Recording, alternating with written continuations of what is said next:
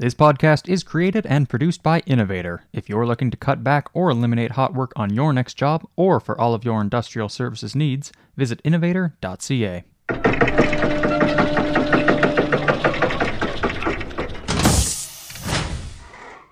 Hello and welcome to the Industrial Innovators Podcast, hosted by founder and CEO of Innovator, Don Cooper. I'm Wyatt McPherson, I produce this show, and today we are joined by Shona Mackenzie from ICR. Her and Don will be discussing composite repair and why you should be leveraging it more in your company, as well as a brand new rollout of composite repair solutions and products known as Technowrap, which are exclusive to Innovator within Canada for use on your next composite repair job. It's a fantastic conversation where both Shona and Don provide tons of insight on the technology, which I'm sure you will learn lots from. So let's hear what they have to say. Good day, everyone, and welcome to the newest edition of the Industrial Innovators Podcast. Today, we've got Shona Mackenzie from Aberdeen, Scotland, and she is with ICR Integrity. And today, we're going to be talking about composite pipe repair and their Technowrap range of products. Good morning, Shona. Good morning. And how are things in Butte? No, we're happy to have you. How are things in sunny, beautiful Aberdeen today? Well, it's not sunny today, unfortunately. It was sunny this morning, but no, it's not so nice at the moment. Cloudy. Well, it's Aberdeen, right? All you have to do in terms of if you don't like the weather is wait 10 minutes, right? True. What would you expect? At least it's not raining sideways or snowing or all seasons in one. The raining sideways, semi-frozen rain with 60 kilometer an hour winds is something that I dearly miss from Aberdeen. Not really. I sense sarcasm there. But Aberdeen is a beautiful place on July 18th each year, right? You've definitely had experience in Aberdeen. I've had lots. I love Aberdeen. We own a place there, and I've got tons of friends and family there, and hopefully some of them will listen in.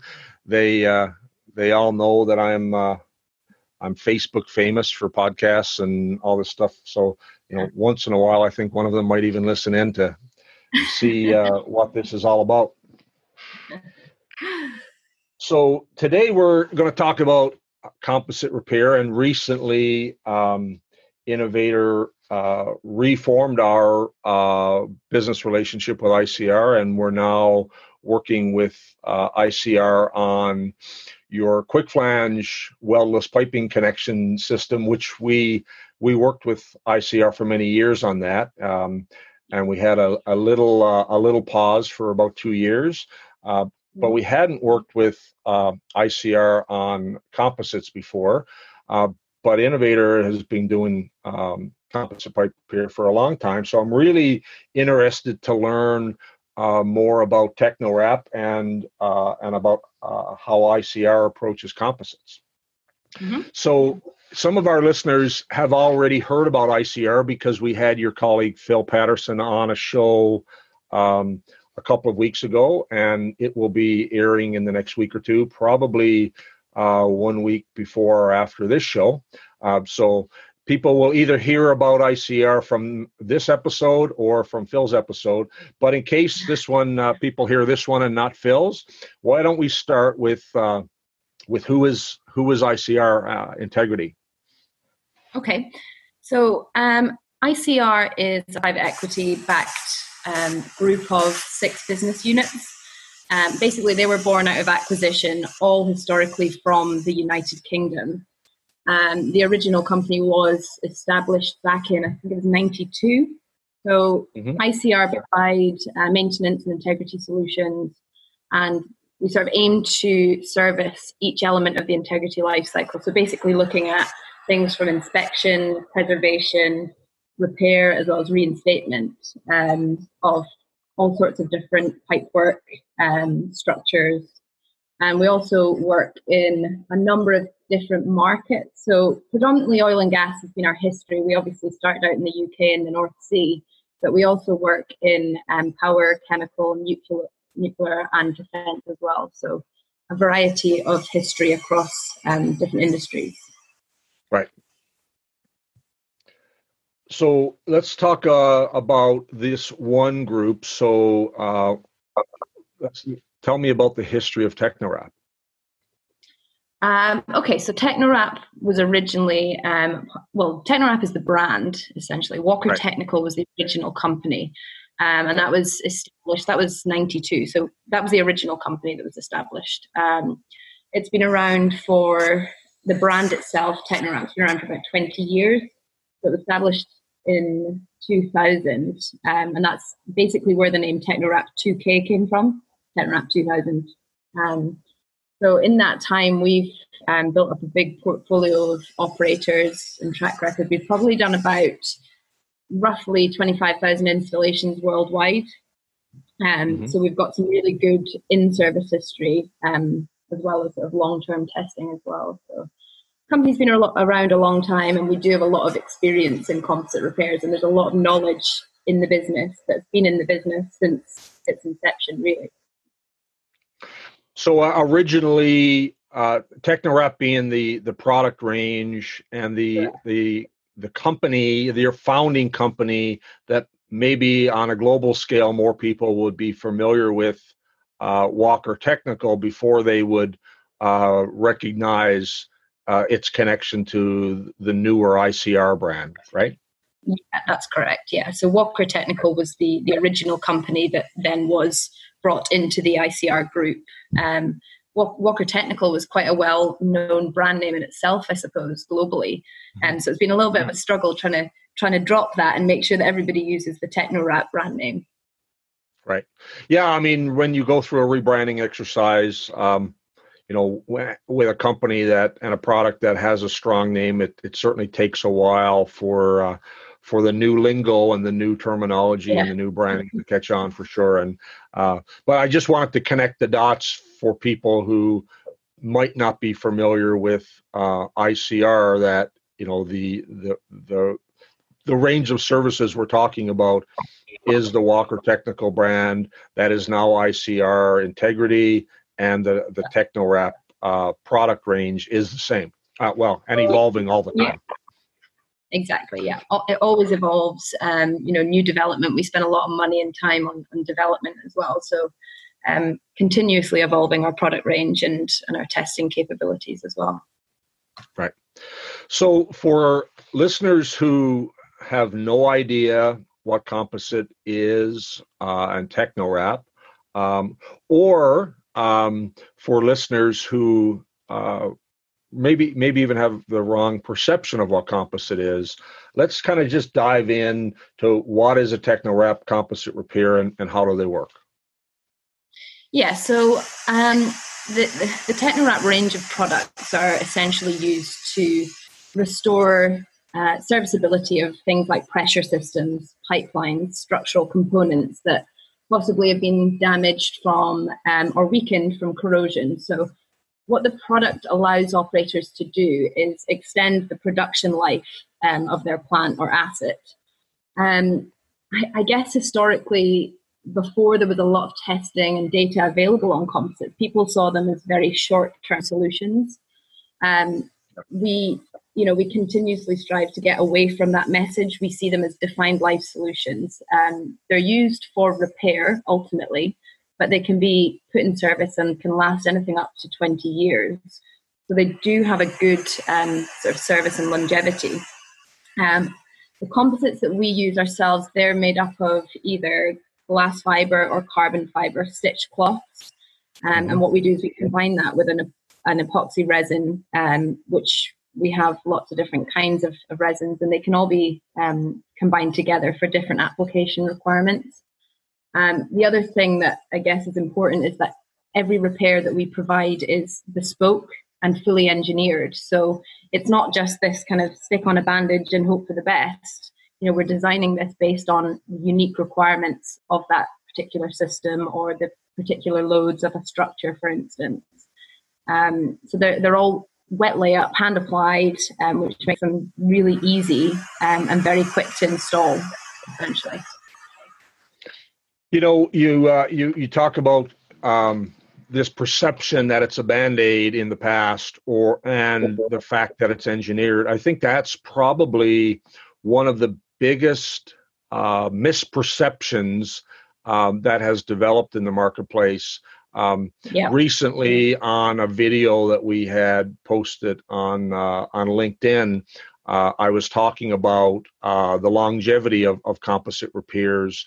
And there was a contact who works for a major oil operator, and this gentleman was looked like a 30-year veteran in the industry.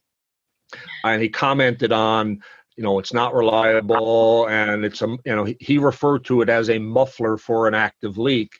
And I instantly kind of wanted to get into a little bit of a conversational debate. And I went, it really, and I understand the perceptions based on how it has been used for so many years. Because when I was first introduced to composite repair, I won't name the particular manufacturer, but they would, show up and give you a 4-hour orientation on how to wet the product and wrap the product. And they gave you an Excel spreadsheet. They gave you an Excel spreadsheet that you would punch in the parameters that you thought were important around the operating pressure, diameter, defect size, real simple.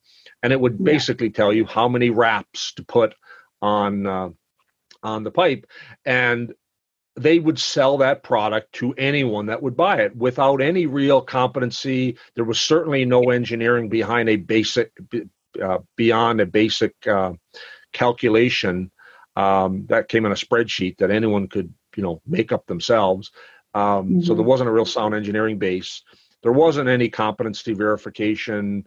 There wasn't a lot of confirmation on the materials that should be used for the application. And there certainly wasn't any focus on surface preparation. And so in Canada and in the United States, a lot of people have a perception that a composite is a Band-Aid repair that a pipe fitting crew can grab to wrap on something that's actively leaking. And we're not talking about that. We're talking about something totally different, right? Totally different. Yeah. And, that's one of the things I found hardest is that, especially for me, dealing with Canada and the US, globally, they're seen quite different in different locations, but it really is about educating clients on the differences.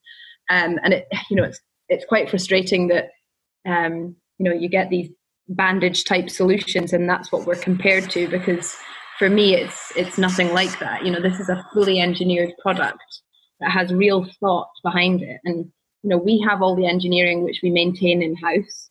And it's a real robust solution that has a lot of history and a lot of in-service proof, essentially, about how well these things work. So it's unfortunate that, reputation of some previous companies or the way they work has, tainted the market's view. But I think that's our challenge, to try and, I suppose, educate and allow people to understand the uses of composites and where they should be used. The other thing is, it's important to say that composites are not right for absolutely every scenario. And we would be the first people to say that's not the right fit for a composite repair. So it shouldn't be used in that scenario. I think that is really important, because I think in the past they've been misused or, applied or used by people that maybe don't fully understand the requirements. Yeah, I've seen it dozens and dozens of times. And as I said, even in the last few days, someone had commented that they thought it was a Band-Aid and it wasn't appropriate, and that the whole plant should be taken down and they should repair, with traditional piping methods. And, I would say to a client, if you can afford to shut your facility down and replace all your piping with brand new piping, and that's your strategy, go for it. But that's not really what most clients can do, particularly if you have a variety of erosion and corrosion defects and you're 18 months or 3 years away from your next outage, or it's a $15 million refit for piping. There's so many places where it's just not practical for clients to rebuild their whole facility. And what composites enable them to do when done correctly is rehabilitate the piping back to full operating pressures if it's engineered properly. Exactly. Yeah. From a piping standpoint, the way I kind of try to explain, because this phenomena of it being perceived as a Band-Aid is because of misuse and lack of education. But the way that I try to explain it to clients is, like, you can go down to the local pipe supply shop and buy pipe, and you can take one of your people who kind of sort of knows how to fit and kind of sort of knows how to weld, and they can throw some pipe together. It isn't engineered. The credentials of the people who assemble it are not controlled. There isn't an inspection and test plan, and therefore you wouldn't put that piping, just because it's pipe, into an oil refinery and operate your facility that way. And that's the same way they should think about composite as a material versus as a solution. You can't just buy the material and then measure the material based on how you misused it. And that's how people, think about, if you want an engineered product, you would engineer piping in a certain way with an installation procedure and qualifications and an inspection and test plan, with credentialed engineers to design it. And if you would do it that way, then that's how you should treat how you're going to repair the piping with a composite solution. Yeah. And anything outside of that is here in Alberta, in Canada. That would, if you didn't do it that way, then it would be a bootleg solution or a farmer solution, right? I mean, it's okay if you're running your farm to make something work, but that's not how our industrial clients work. Yeah, and there's some scenarios where you need a temporary fix, and we do have a solution that can be used in that scenario. So we have a simple polyurethane type bandage, for instance, that can be applied by anyone. And we see that as a very, very different product to our engineered repairs. These engineered repairs require a full design process, and also have full installation guidelines that they have to be applied by somebody who's fully trained in that application. And for composite repairs, the QA/QC and application process is such a huge part, because little things can make that repair go wrong. So if it's not done properly in the first place, you're essentially setting yourself up to failure, really. So it's important that you have really good controls and measures in place to make sure that you're putting that repair on with every possible chance of success. And the good thing here, I guess, with how they're termed in the UK, just as an example, so they're sort of classified as defined life repairs. So they're not temporary, they're not permanent, because every operator has a different scenario where they may require repair to last 3 years, 5 years, 10 years. So each solution is designed specifically to their requirements, which is quite a nice way to term it, defined life rather than temporary or permanent. Right. And that way, if the particular use case for the client is, given a specific set of process, temperature, and operating conditions, if they require a 5-year repair versus a 10-year repair, then the engineering behind that and the way we design that is going to be different, right? Exactly. Yeah, exactly. So it may mean that the output of that repair requires less layers, for instance, if it was going to be a shorter term repair. It's very difficult to give an exact example, because there are so many elements that can impact either the length or the thickness of repair. So, for example, your design temperatures and pressures, your operating conditions, things like the defect size, your landing area, surface preparation. So there's a lot of thought that actually goes into the design aspect. It's not just as simple as you have a leaking piece of pipe and you want to stick something over the top of it. It's been given a lot of thought to actually get to that point. And in the end, when that plan is put together, there's an engineering package. Exactly, which has a life of that repair. So we can essentially say to you, that repair is going to last you for 5 years, for instance. So it means that people can put in plans and mitigations to know that maybe after 5 years' time, they're going to replace that piece of pipework, for instance. Or for some people, they might want to get themselves to a planned shutdown. So they may be able to use it in that scenario. Or other people, I mean, we still have repairs that are on in the UK that have been on for 15, 20 years. So it really depends on the criticality of the system, I suppose, and what you're trying to do with that repair. Right. So speaking of engineering, we're not talking about simply that we are developing an engineering package for this. There's actually codes and standards that every client in the world can refer to that actually provide the guidance for the types of engineering qualifications and how you should plan a repair, correct? Yes, yeah, absolutely. So ISO 24817 and ASME PCC2, they're the two international standards that are used. And all of our engineering and design is carried out to that code and the requirements. And basically all of our design scenarios and material properties, as well as testing, is all validated and qualified to that particular standard. Right. So it's important that is used as best practice for composite repairs, because it gives really good guidelines. We do go over and above what is required for that actual standard, and we always like to do additional testing just to make sure that we're comfortable with what we're providing as a service.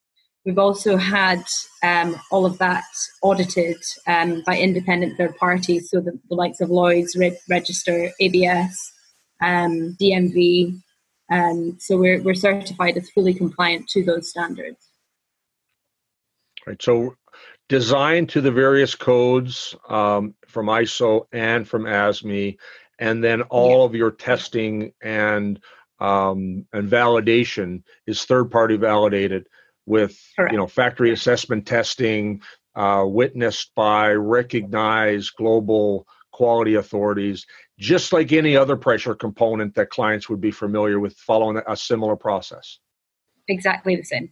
Right. Exactly. I think that's one of the big misnomers, particularly in North America, is that there's a difference between composite material and engineered composite solutions, and the fact that it is foundationally based on code, that it isn't made up, and that you can't just grab a package of water activated material that a lot of people have used and give it to one of your pipe fitting crews and slap it on and think that that's something to compare a composite to. Yeah, it's a very different thing, and we're fully involved in both committees. So we're in the committee for ISO and ASME. So we're always involved in improvements as well for how we can make composites better, more readily available, and help people to understand where, when, and why they should be used. Okay, well, before we move on, and I'm going to jump around a little bit, I want to just come back to ICR for a moment and just talk about, what markets are you working in? Podcasts have a global audience, and we might have listeners in any part of the world who subscribe. I know I was speaking with some contacts in the Middle East and in India this morning who listened to the podcast, and as our show gets more popular, we'll hopefully touch clients all over the world in the industrial space. So where is ICR operating?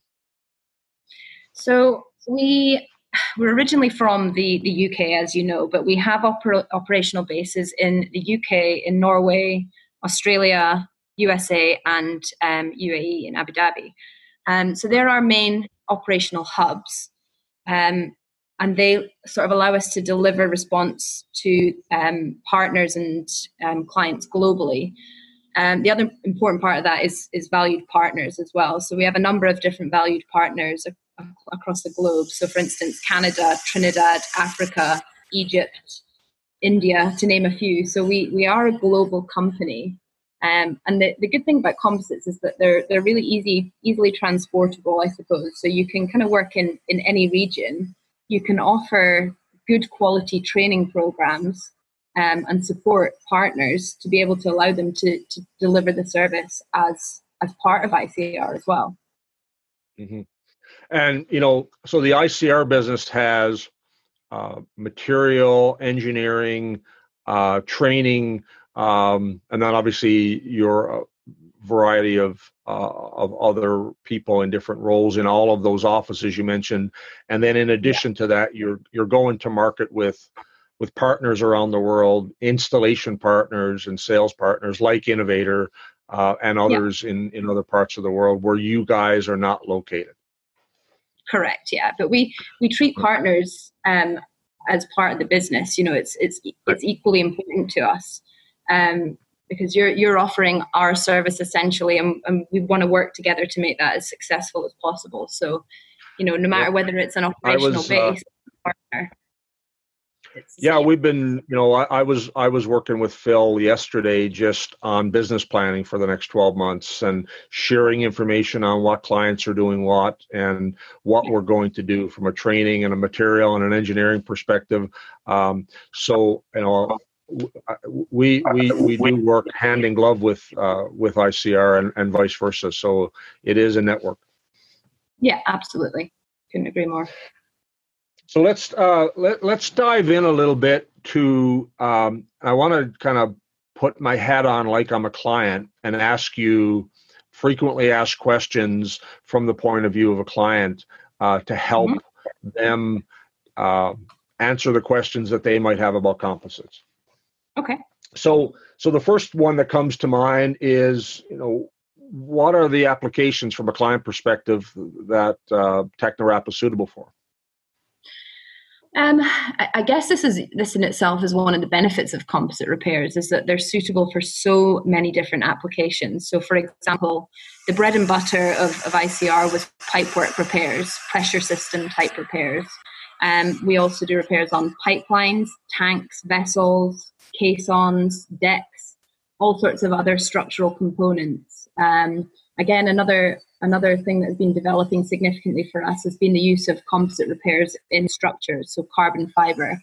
And that's had a significant push for us over the past 5 to 10 years. I guess when people start to see things like airplanes being made out of composite material, they start to grow a different confidence for repairing structural components as well. We have lots of different resins, as I mentioned before, so they can all be combined with different cloths to suit these different applications. And that's the real benefit of composite repairs. It's essentially tailor-made to the exact scenario. Right. On the structural side, and that's an area that I've dabbled in a little bit, I've mainly worked in composites more on the pressure side for 20 years, but the structural side, some of the kinds of applications there would be concrete pillars. What other kinds of things can you use from a structural integrity standpoint? We don't actually do concrete repairs particularly. It's not a focus area of ours, but structural components made of steel is a huge part of the business. I guess the biggest ones for us would be caissons and risers, where you're essentially designing the caisson for potential full separation, for instance. You need to consider 100-year wave loadings and almost treating that composite as if, there's going to be full circumferential separation of the caisson. So, it's designed to consider real load as well as the internal pressure. You've also got repairs, for instance, such as deck repairs. So where you're looking to add additional strength back into a deck that may have foot traffic. It might be a laydown area. We have a specific rubber toughened epoxy. It's called our Technowrap DRS.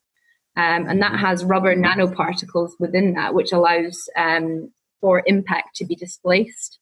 So it's a really good product for where a standard composite would be more brittle. We also could look at things like just general structural components, for instance, high axial loaded beams. There's all sorts of different scenarios. And the thing we always say is don't ever think that it's not going to be suitable. Allow us to make that decision and have a look at the repair and say, that's something we could do or that's something we wouldn't be able to help with. Ultimately, it all comes down to the limitations of repairs, which are either pressures, defect sizes, or loadings, I suppose. Okay. So from a structural standpoint, structural steel, decking, all those kinds of structural components, you can repair, reinforce, strengthen, and restore life back into those components. A lot of that time is I know I've seen these applications before when glass was used, but there's a lot more capability and technology now that the carbon fiber is an option, providing a whole other set of new kinds of materials that can be used. Yeah, they have different properties essentially. We tend to find that we would use the glass cloth, which is a triaxial fiber, combined with epoxy, and that's more for your sort of pressure systems and your pipework repairs. Mm-hmm. We use structural cloth, which is a quadraxial carbon fiber cloth. So it's different in the way in which the fabric is woven, and that's more used on structural components. But we also have a third cloth, which is our HPPRS, so that's unidirectional carbon fiber, and that's generally used in high axial loading scenarios. So all of them can be combined, for instance. It's not to say that you would only use one cloth. You may use both the structural and the HPPRS cloth, depending on the way in which the loading scenario is dictated. So interesting. We can combine that. Yeah, very flexible. A lot of our clients are in the pressure side of the equation. Give me some ideas on what we're talking about in terms of temperature and pressure applications. Okay, so I'm just trying to think in the right unit of measurement. So in terms of it's okay, so we have global listeners, and uniquely to our American listeners will be thinking in PSI and Fahrenheit. All of our Canadian listeners, we have a hybrid because we on the same documents in Canada. When you get an engineering package from a client, you'll be seeing inches and millimeters and Celsius and Fahrenheit. Yeah, we are definitely measurement confused. Yeah, I mean it's one thing I've never been able to get my head around, and I still have to think through before I present it. But yeah, the pressures capabilities are up to 250 bar on a 12-inch line. So that's about 3,600 odd PSI. And that would be for an external defect, so non-through-wall defects. And ultimately, the diameter depends. So the smaller the diameter, the higher the pressure we can get to. But we like to just give a rough kind of number.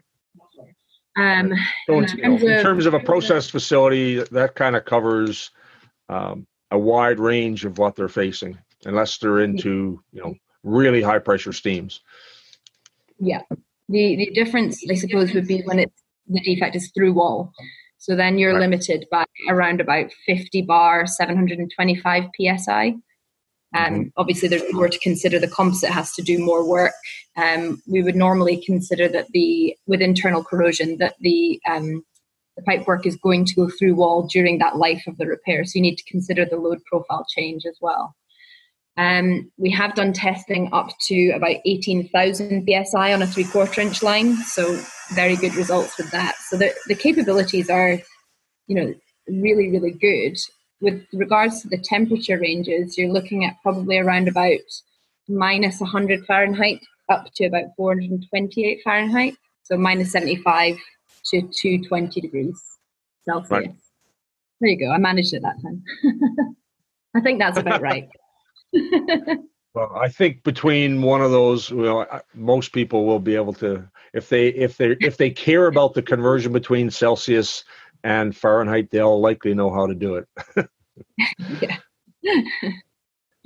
So up to 428 Fahrenheit and down to semi-cryogenic temperatures, those are operating conditions. Obviously, installation temperatures need to be different. Yeah, I suppose you're limited by what the technician can apply on. That it has to be safe for our technician.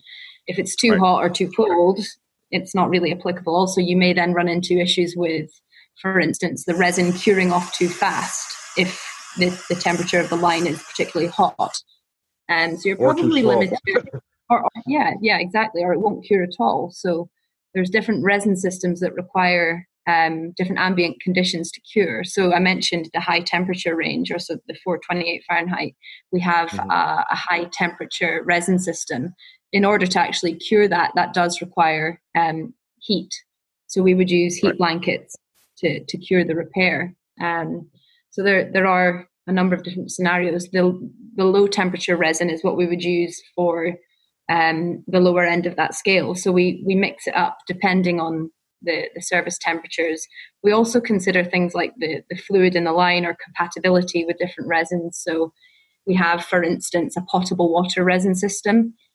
So that could be used for drinking water, so there's no compatibility issues. We have a glycol methanol resin system. Typically, composite repairs don't really like methanol alcohol type fluids, so we designed a specific product range to combat that. Obviously, that depends on temperatures again and concentration of glycol or methanol. So all of these different resins can be mixed, and each of them has a different limitation.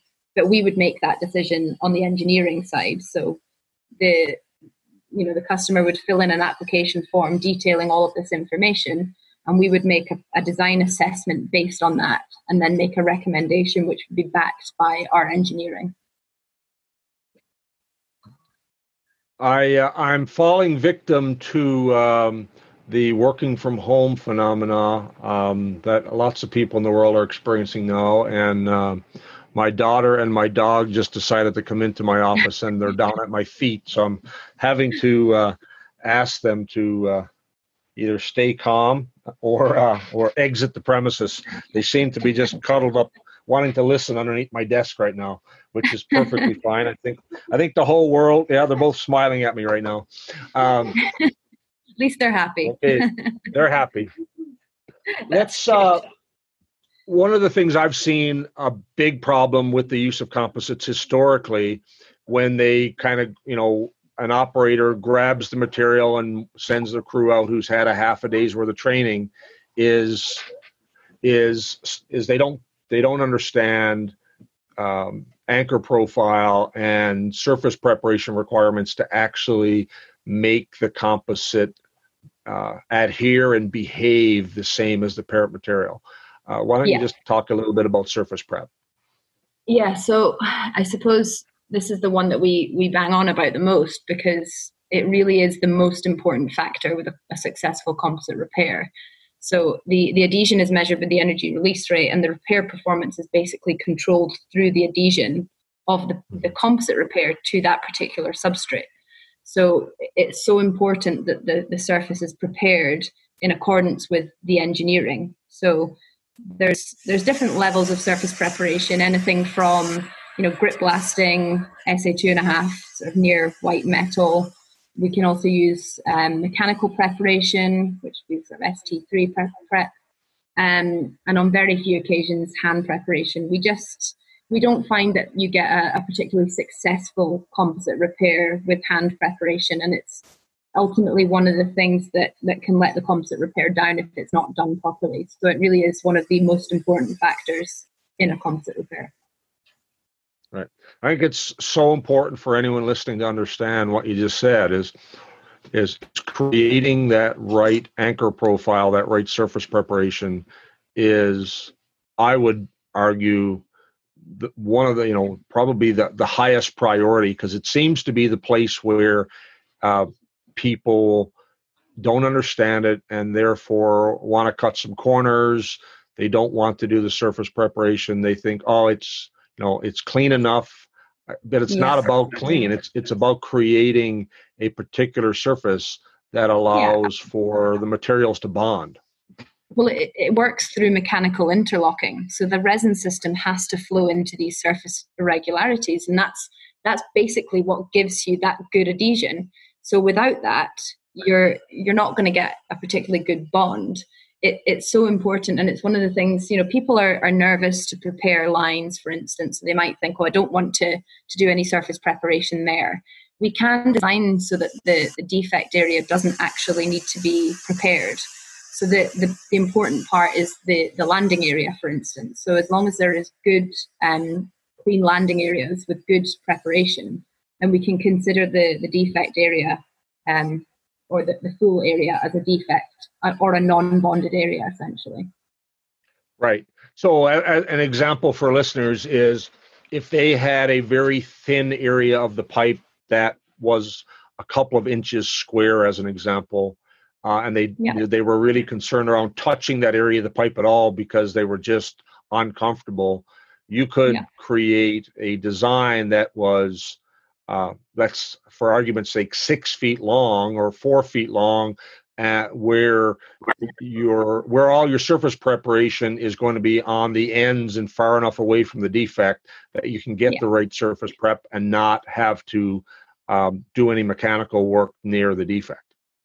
Yeah, exactly. Theoretically, that's the case. I mean, ultimately, there'll be other considerations like the pressure, for instance, temperature. But theoretically, yes. A lot of people get nervous about preparing areas that they may have sort of pitting or pinholes, for instance. So that can be considered in the design. We have multiple different defects that we can design for, whether that would just be, a pinhole or a hole defect, or we could design for a full circumferential slot. So that's assuming that, again, there would be full separation of the pipework. So there's multiple different defect types that can be considered. But what we would do is just increase the length of that defect size and treat it all as a non-bonded area if it couldn't be prepped. So you talk about defects. So let's just dive in a little bit in the kinds of defects that clients are normally seeing and how you address them. Yeah, so I guess the most straightforward is your external corrosion, so corrosion pits or weld corrosion, for instance. So that's probably the most common scenario for composite repairs, and it's the most straightforward because obviously the application of a composite repair would prevent any further corrosion. So that means that the defect size and the remaining wall thickness at application will be used in the design, so that's not going to change. Slightly more complex would be the likes of internal corrosion and through-wall defects or leaks.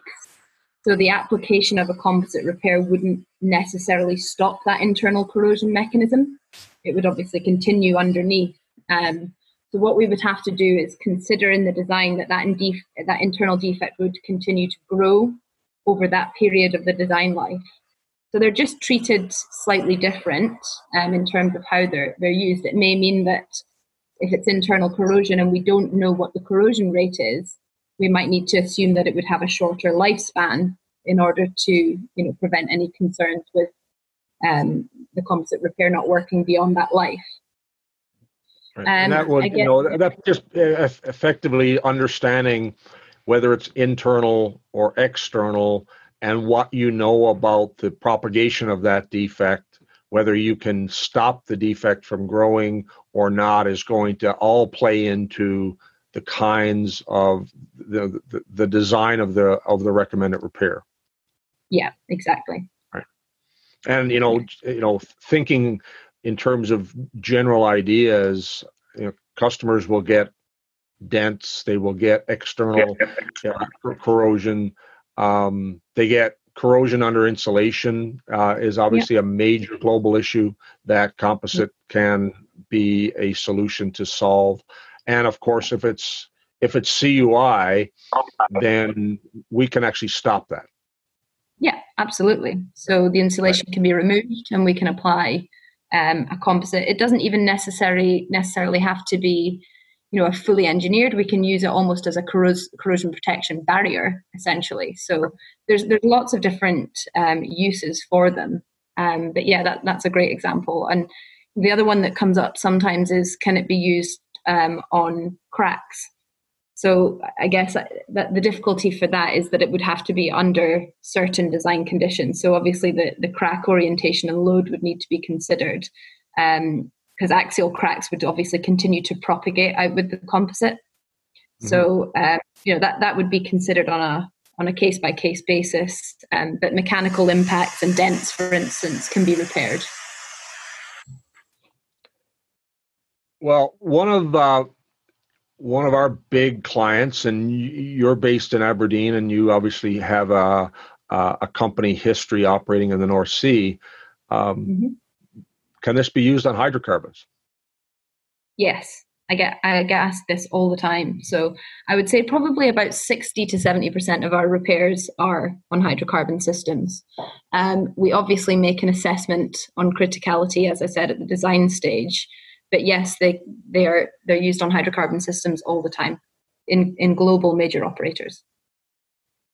Any particular restrictions in terms of the kinds of hydrocarbons or that customers can consider?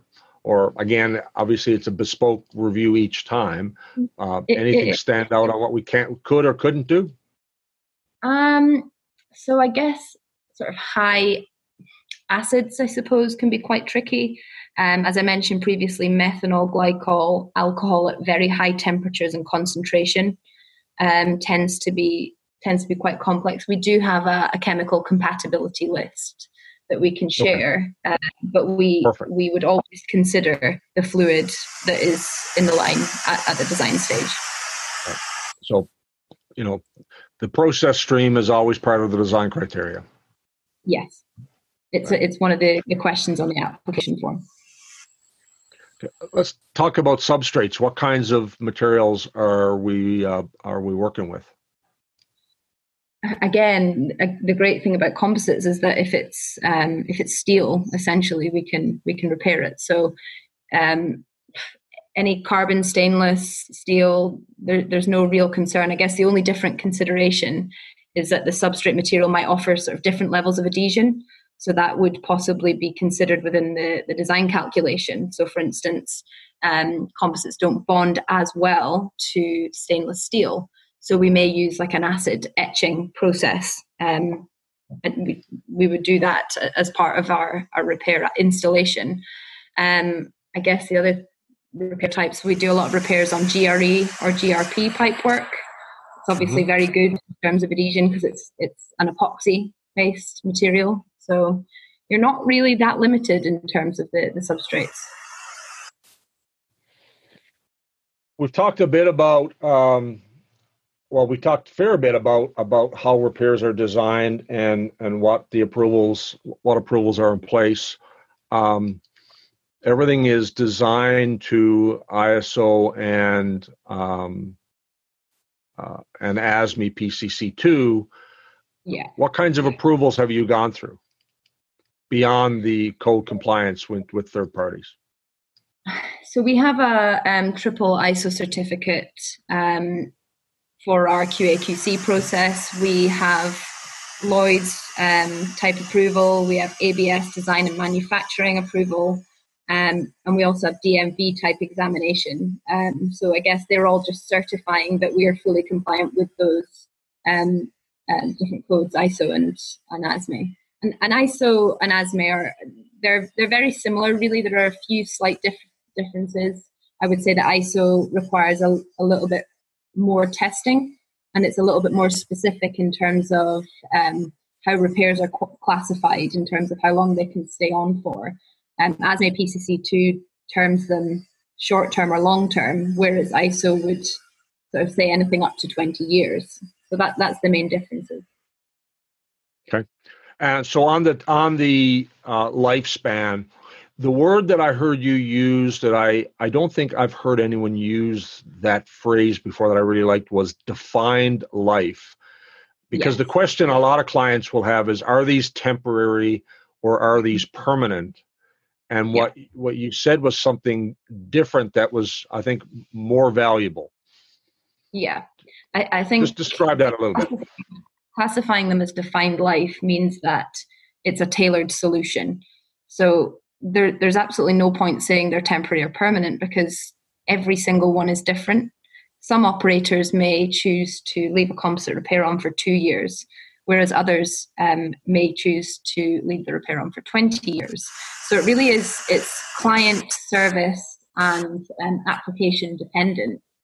The defined life for me is a much more suitable way to term it, rather than saying temporary or permanent.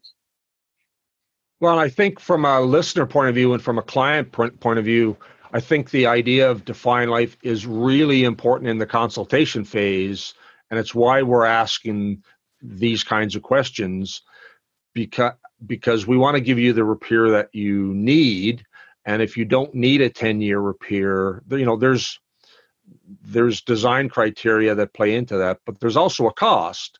And if what you really need is, particularly right now, where we have the whole world on this, dealing with COVID-19 and dealing with the current collapse of oil pricing, a lot of operators are likely either delaying major pipe works and turnarounds, certainly during the COVID-19 sort of global isolation phase, but also in response to where we're at with global oil pricing. But they might not need to delay that repair for 10 years. They might need to get till the summer of 2021. And that can have a major impact on what kind of solution we're going to offer them. If they need to get 18 months, it's going to be a different repair design and a different cost, simply because there's less material or a shorter repair or a longer repair. I think customers really need to consider, how long do I need this repair to get me to when I'm going to actually, repair that piping, if I'm going to repair that piping permanently with replacement piping. I think that's really key. I have a lot of conversations with clients where they go, well, how much does it cost? And the answer often is, well, how long is a piece of string? Because how long do you need the repair? We often look at, from a cost effectiveness standpoint, in the design. Equally, there is the cost of materials and there's the cost of installation and surface preparation.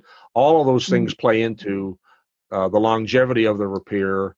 And the conditions, right? So we've often done carbon fiber repairs where the material was much more expensive, but because of the dynamics of the repair, in particular, diameter and length, it was such a huge savings in time to use more the stronger carbon fiber material, simply because we didn't have to put as many layers on for that particular application. It was more cost effective to use a higher grade material because it cut so much time out of the application.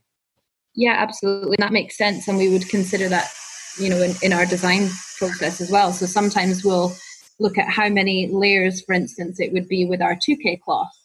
And if it's coming out at quite a high number of layers, we might say, right, let's switch to our carbon fiber cloth and see how many repair layers that would require.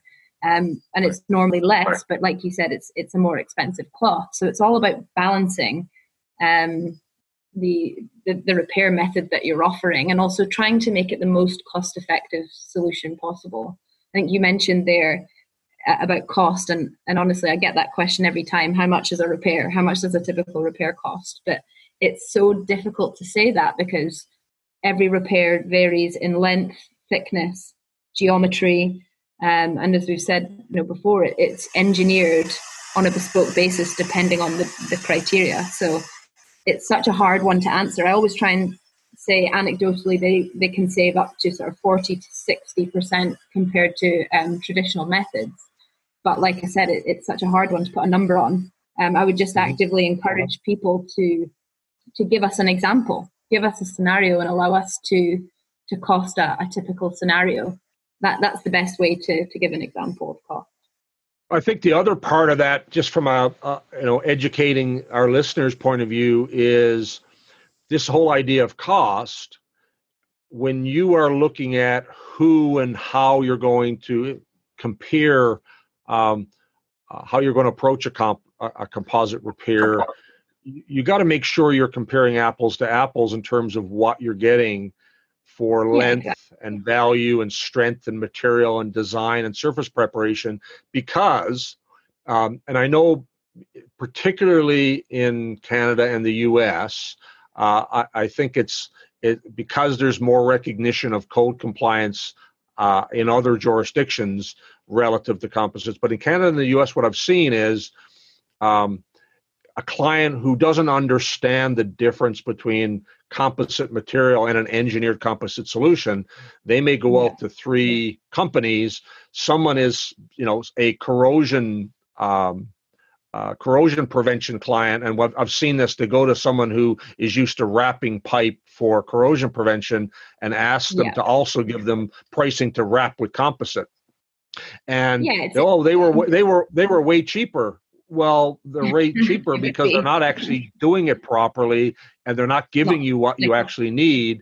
They're slapping 3 layers of the low cost water activated glass on there and calling it a composite repair, and they're likely not even doing proper surface preparation. I see that an awful lot, and I think you got to have a lot of proper conversations with the client to qualify what they're trying to accomplish, because often they'll buy something that is just not what they think they're going to get, and then you have a bigger issue where you just put 100 meters of the wrong solution on the piping, and now you've got to deal with that.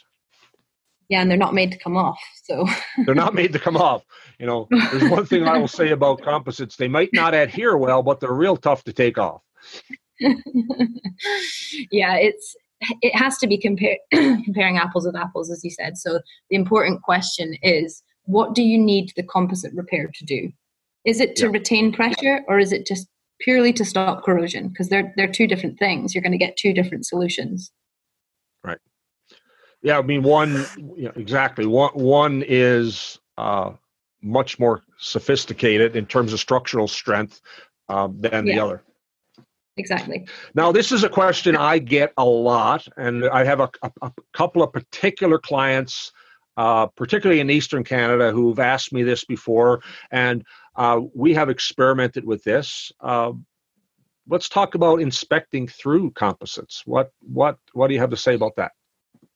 Yeah, I mean, it's a common topic of conversation for us as well. The best method of inspection of composite repair is visual, and it has to be sort of risk-based, I suppose. But when you have issues with composite repairs, you would often see a delamination which had been initiated, I suppose, more at the edge of the repair, or you would see something like staining of the repair, chips, blisters, cracks, things like that. So a visual inspection can really give you a very good picture.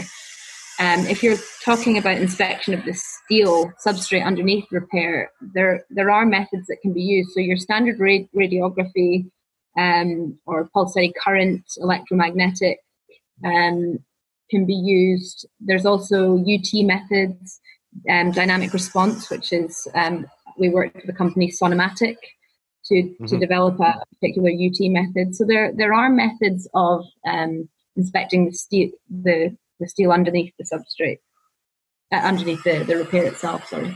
Right. Yeah, and that's exactly what I had one engineering authority with a client out in Ontario. Was one of the things that they really wanted to see was, we know we have a piping issue. We want to use composite to repair it. It's an internal issue, internal erosion and corrosion issue. So how do I inspect the integrity of my piping once I cover it up with an engineered composite? And that's the one thing that and a number of years ago there were very few options. Today, with electromagnetics and more advances in ultrasonics and in pulsed eddy current, I think there's a whole lot more options to allow clients to give themselves the ability to do integrity checks underneath the composites than there's ever been. And so I would say, much like the repair, the inspection methods, there are a bunch of inspection methods available, and they're going to be bespoke to the kinds of repair that we're doing.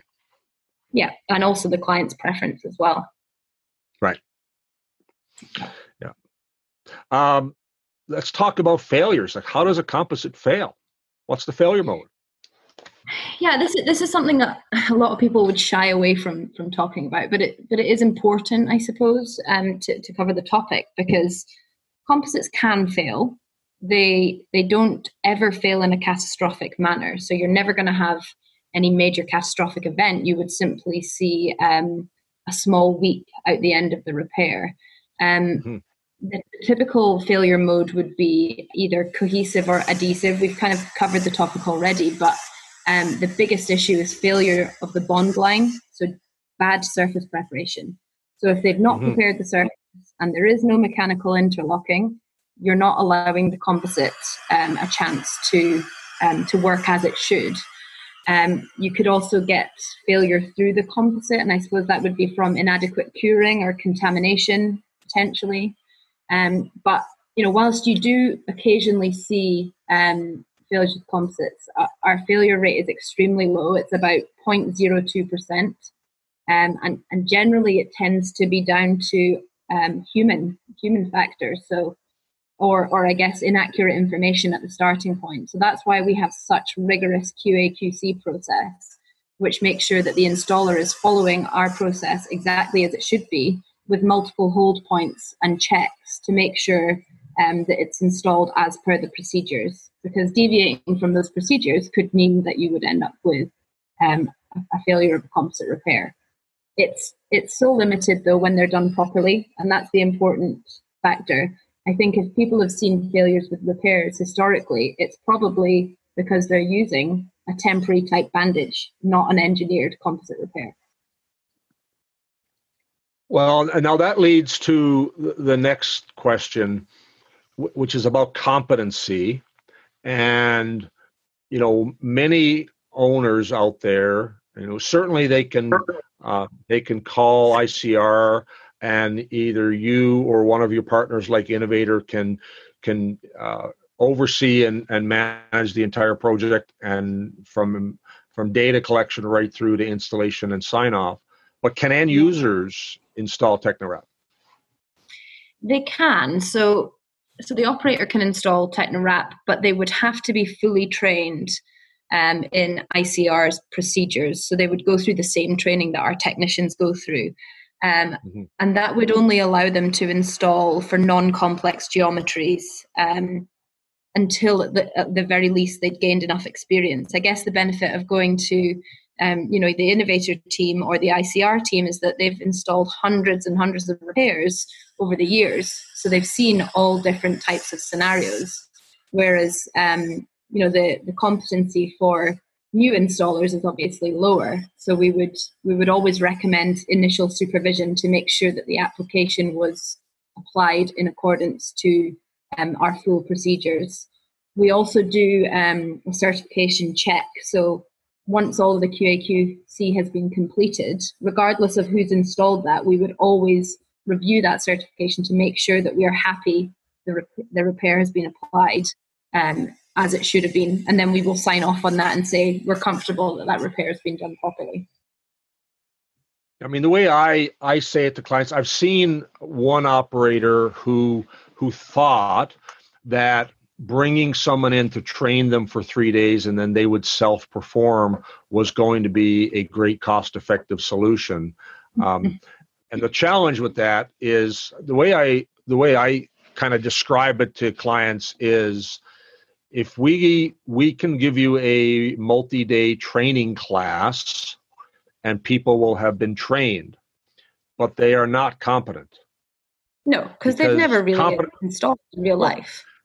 Competency comes from experience in doing multiple applications. We have people, even in our own organization, who are trained and competent only in certain types of repairs, but we haven't qualified them on more complex geometries yet. And they've done dozens, if not hundreds, of standard repair designs, but we will partner up our more junior qualified technicians with more senior people, and over time get them qualified on more sophisticated design, whether it's geometry or different materials and temperatures, because it is a craft that is learned over time. Exactly. And like you said, experience is the important factor. The more repairs you do, the more scenarios you've seen. And it's important to pair less experienced people up with more experienced people so that they can learn.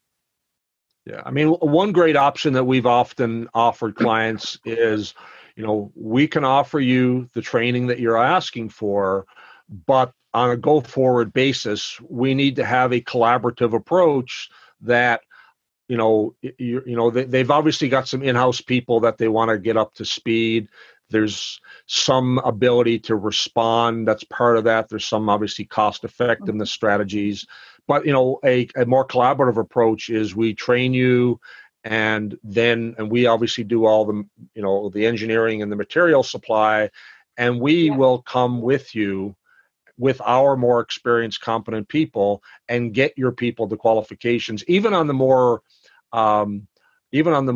what I would say standard applications. If it's simply a 24-inch long simple repair on a straight run of pipe that isn't complex, we'll still go with them. But what we can do to try to help them reach their goals is we'll send one of our senior technicians to work with them and over time get their people competent.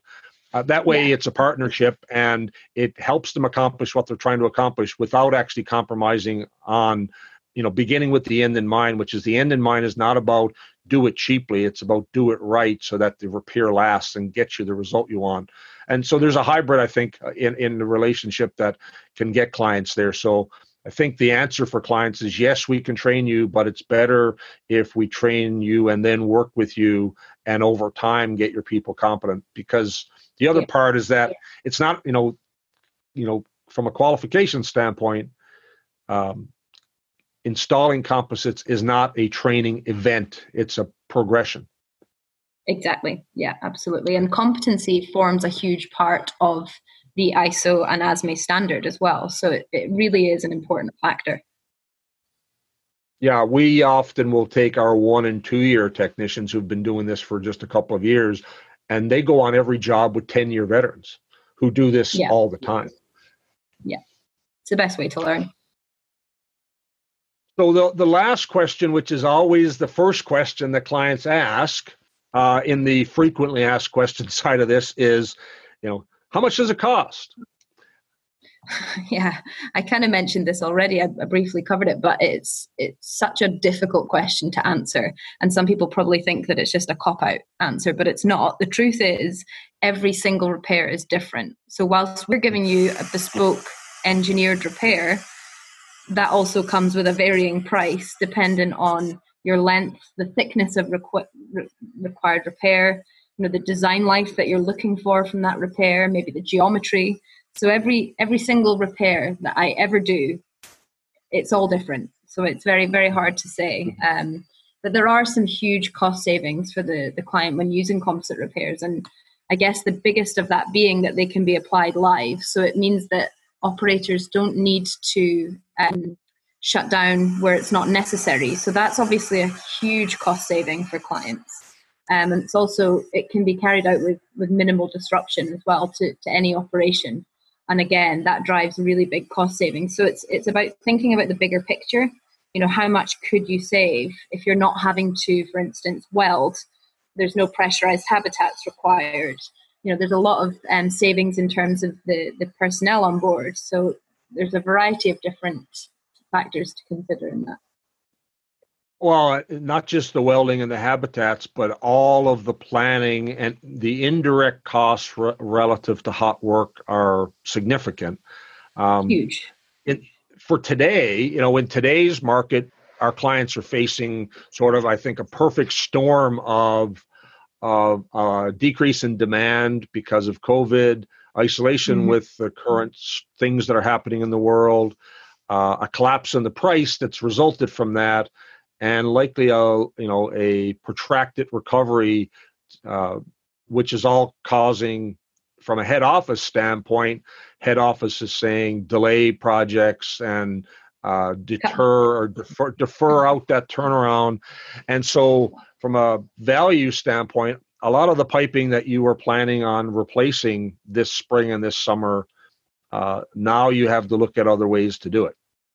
Absolutely. And I guess a composite is the perfect solution for that, because there will be minimal disruption to production.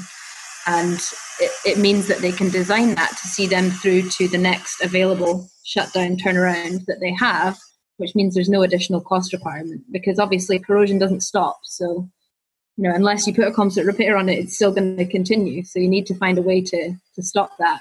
And if change out isn't a possible solution, then composite repairs are the sort of ideal option.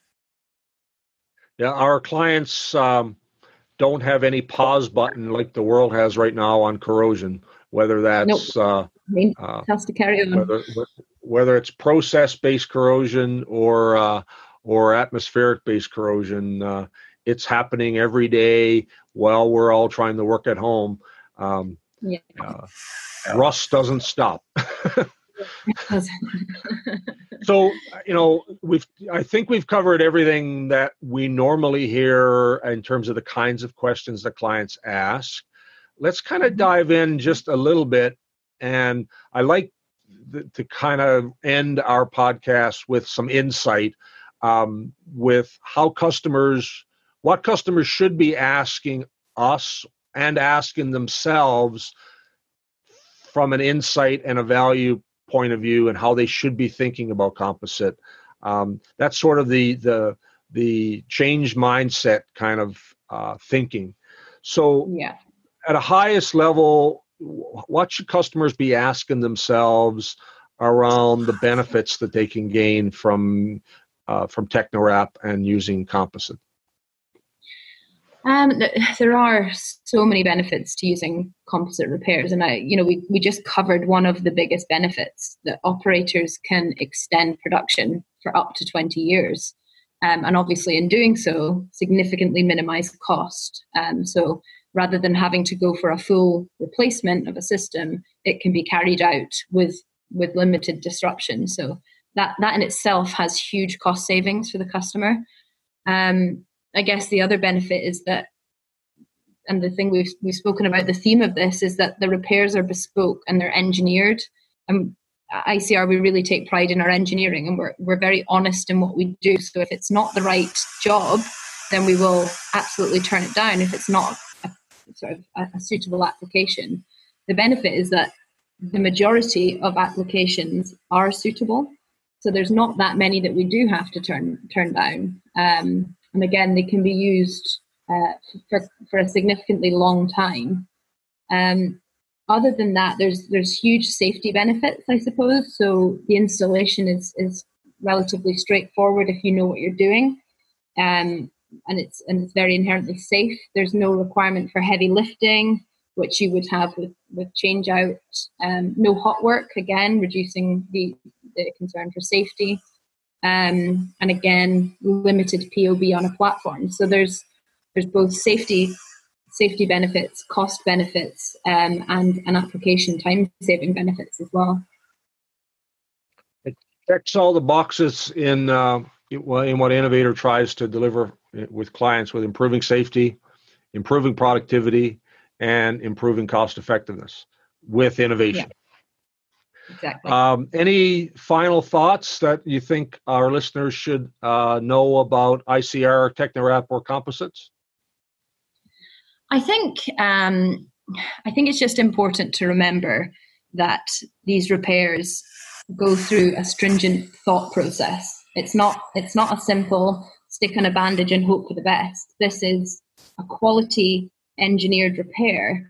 And I would really encourage anybody to think about any scenarios that they may not be sure if it's suitable for composite repair, and let us have a look. And we'd be happy to work in a consultative manner, because it requires input from both the operator and from us to get to a solution that hopefully can save time, cost, and improve safety. Perfect. In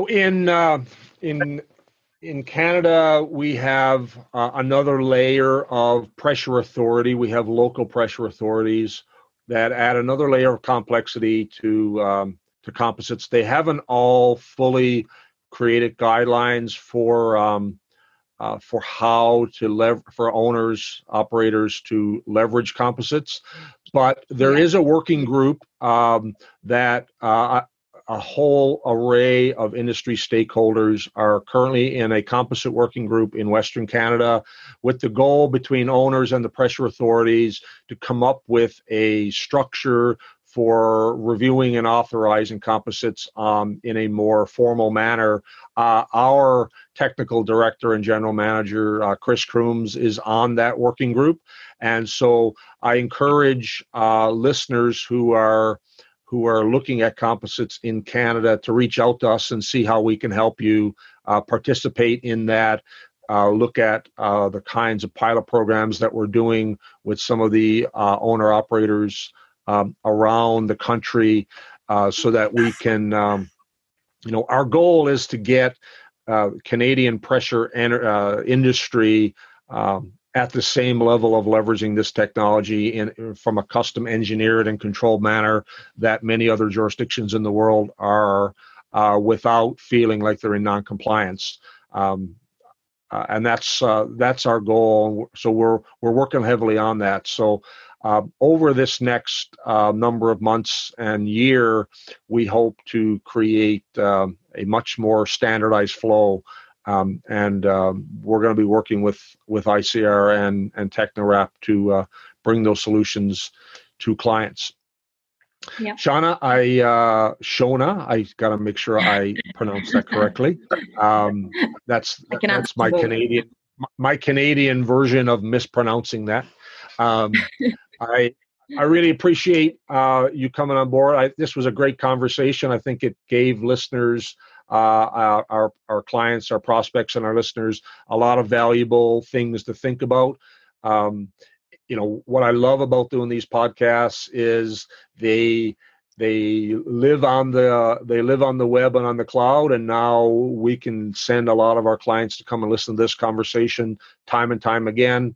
So I really appreciate you coming on board, and please stay safe and ride out this crazy isolation time that the whole world is having over there in Aberdeen. It's my family's second home, so hopefully if I don't see you in Canada, I will see you in Aberdeen sometime in the next few months. I really appreciate you coming on the show. Thank you very much for having me on. Appreciate it. You stay safe. And you. Thank you. And there you have it. We truly do hope that you've enjoyed this episode of the Industrial Innovators Podcast. If you'd like to check out either of our guests or their companies, you can find Shona and ICR at icr-world.com, and you can always find Don at innovator.ca. Please don't forget to leave a rating and, of course, subscribe so you never miss an episode. So, we will see you next time on the Industrial Innovators Podcast.